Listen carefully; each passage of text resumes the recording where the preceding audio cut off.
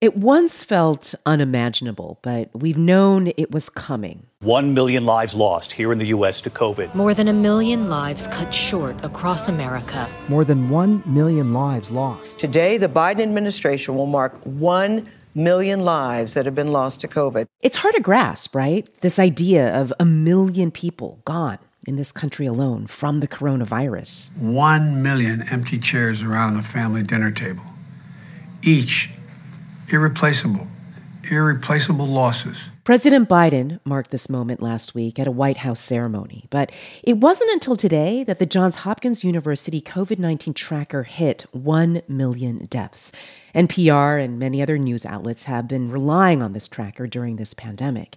Individual families have been marking these deaths every single day, like Mary Kim talking about her late husband, Aaron. I think he developed a personality of laughter and fun to try to avoid the situation that he didn't speak really good English.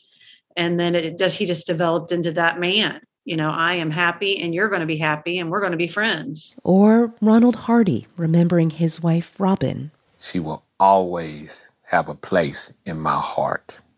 And if I had to search all over again, if I had to choose a woman to be my bride again, I would search for her.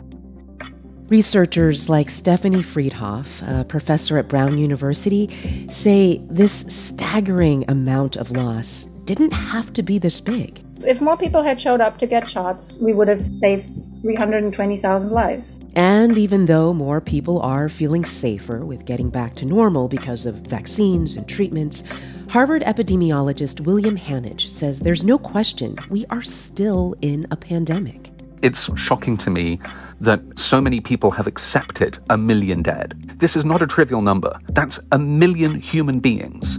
And the fact that we have taken this appalling toll and folks are so keen to move on from it, not examine how we got there, is deeply depressing. Consider this. We know the pandemic is not over, and unvaccinated people are now the ones largely dying from COVID. But 1 in 6 Americans say they will never get the vaccine. I don't believe in the vaccination. It scares me too much. From NPR, I'm Elsa Chang. It's Tuesday, May 17th. It's Consider This from NPR. If we want to understand how the 1 million lives lost to COVID in the U.S. could have been prevented, then we've got to go back to January 2021. I know it feels like forever ago, but that is when vaccines started rolling out. At first, supplies were limited and priority groups like older people and healthcare workers got access. Demand was super high. You remember that time when everybody was talking about which grocery store to hang out with around closing time? It was kind of a zoo. But by the spring, supply had started to catch up to demand. There was a stretch where millions of people got shots across the country every day. That is NPR health policy correspondent Selena Simmons-Duffin. Then the vaccine demand slowed. Then it really slumped. So now only 66% of the population is fully vaccinated, and only about half of the people who are eligible for boosters have gotten them. And because being up to date on vaccination is so good at protecting people from death, these numbers speak to why the death toll in this country is so high. Selena looked into new research that estimates how many people could have lived if vaccination had been more widely available. So this was a team at the Brown University School of Public Health and Microsoft AI for Health, and I should say that Microsoft is an NPR funder. To explain how they did their calculations, let's use Kentucky as an example. So in real life, 67% of adults in Kentucky are fully vaccinated, and more than 12,000 people have died from COVID-19.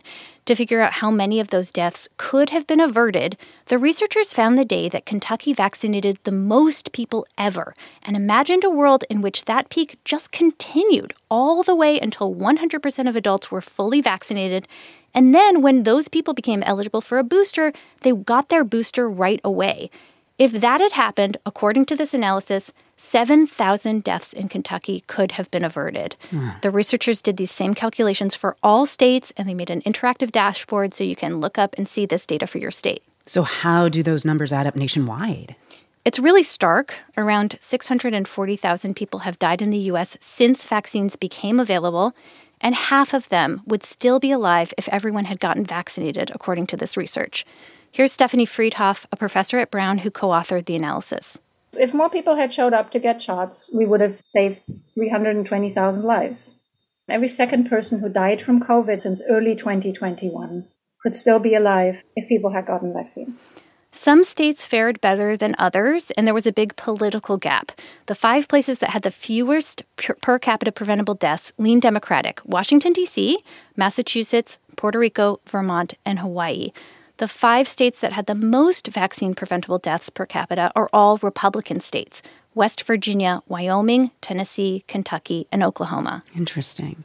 Well, all of this is a pretty grim look back, but is there anything, Selena, here that could help change the picture going forward? Because the pandemic, it's still going on.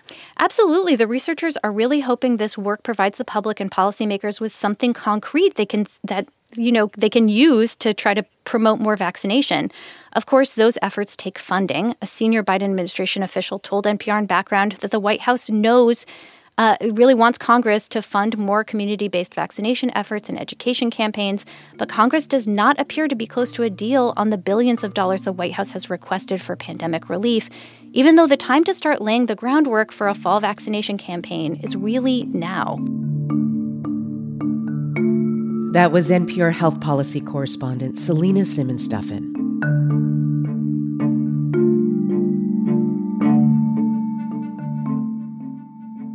The CDC says the virus's mortality rate is being driven mainly by the unvaccinated. 1 in 6 Americans say they will definitely not get the vaccine. And NPR's John Burnett spoke to healthcare workers in Texas who are frustrated by the stubborn unvaccinated population.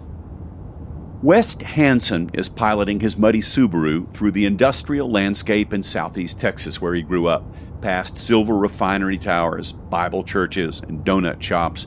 The longtime social worker says he's given up trying to tell his clients how safe the COVID vaccines are. Now I've grown weary of it. I've realized that, there's no convincing somebody once they have their mind made up. He parks in front of a ramshackle house and enters a living room overrun with cats and strewn with trash. Hi. I'm Wes. I checked with the husband to see if... A husband and wife in bathrobes lie in recliners in front of the TV. As I mentioned, I'm the social worker. And did you and the nurse talk about what services or benefits I might be able to help you with? Yes, but honestly, I don't remember what it was. The woman, a 57-year-old retired graphic designer named Faye, asks that her last name not be used because she was disabled by a stroke last year and wants her medical privacy. She went back to the hospital earlier this year with COVID, yet she still distrusts the vaccine. I don't believe in the vaccination. It scares me too much. Yes, we have a polio vaccination from years and years ago, and it's worked fine. Measles, they worked fine. But I felt that the vaccination came out too quickly after COVID hit. The next residence Hansen visits is a townhouse with a neatly trimmed yard. Donna and Danny Downs are waiting for him in the living room. She's a work-at-home office manager. He's a retired insurance salesman who's legally blind. They're devout Baptists. Donna says her sister died from COVID, but that hasn't changed their minds. We don't like vaccines because we feel like if we live healthy, eat healthy, and try to take care of ourselves, that we have more of an immune where we don't get it. And if we get it, we feel like that's God's will, and so we just leave it in His hands. Her husband, Danny, adds, "We just think it's a big government thing where they're trying to control the public." Later, Hansen visits Betty and Mike Spencer, a retired teacher and a truck driver, and their assortment of excitable dogs. And this is Coco. The Spencers forthrightly declare they believe in conspiracy theories. Mike says he watches Alex Jones' InfoWars, and Mike is of the opinion that the vaccine was designed as a depopulation tool. I think there's malevolent stuff in them that has to do with nanotech and transhumanism and the Internet of Things, making people eventually with 6G, which is coming after the 5G, where you were biologically tuned into the Internet at all times. For the record, COVID-19 vaccines are FDA approved and recommended by the CDC because they're safe and effective at preventing serious or fatal cases of the virus. But the skeptics abound, says Liz Hamill. She's Vice President and Director of Public Policy and Survey Research at KFF, the Kaiser Family Foundation. I mean, one thing that has been really consistent in all of our surveys is the size of that group that says they're definitely not going to get vaccinated. It's been around 13 to 15% of the public, and that hasn't shifted in over a year. According to a recent KFF COVID-19 vaccine monitor, partisanship and political ideology play a much larger role than scientific evidence in vaccination decisions. In the survey, 56% of Republicans and 92% of Democrats said they'd been vaccinated. The people who have been most likely to say they're definitely not going to get a vaccine have been Republicans and people living in rural areas, as well as white evangelical Christians. Their research overlays with the unvaccinated individuals quoted in this story, who all said they voted GOP in the last election. Not all of Hanson's clients distrust the needle. Elizabeth Yar is a 78-year-old retired hairdresser who is vaccinated. When we arrive, she's sprawled on her lazy boy watching TV. I saw too many people dying of COVID. So it just seems stupid to me to not want to get the vaccine. When the vaccines became available a year ago, West Hanson thought they were a godsend. So many of his clients were older with pre-existing medical conditions.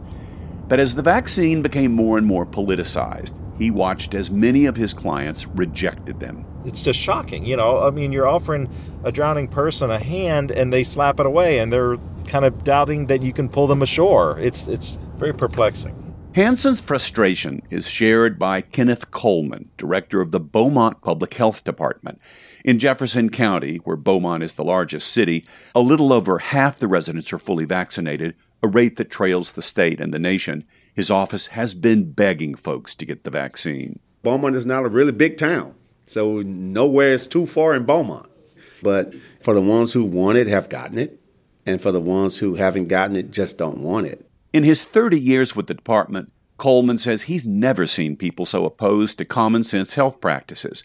Today, he's worried not just about another deadly COVID variant, but about the fundamental loss of trust in public health services. I'm just afraid of what's going to happen when the next public health crisis appear, because it's going to happen. It's just a matter of when and what. What happens if there's an outbreak of measles or meningitis or tuberculosis? I have people call me, it's like, well, I don't trust anything that CDC says. I say, well, when it comes to public health, there's no one left to trust because CDC is the Bible of public health.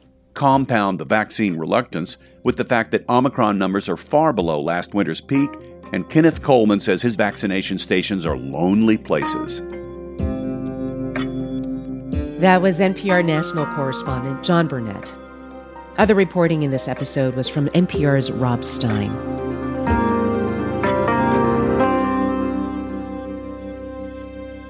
It's Consider This from NPR. I'm Elsa Chang.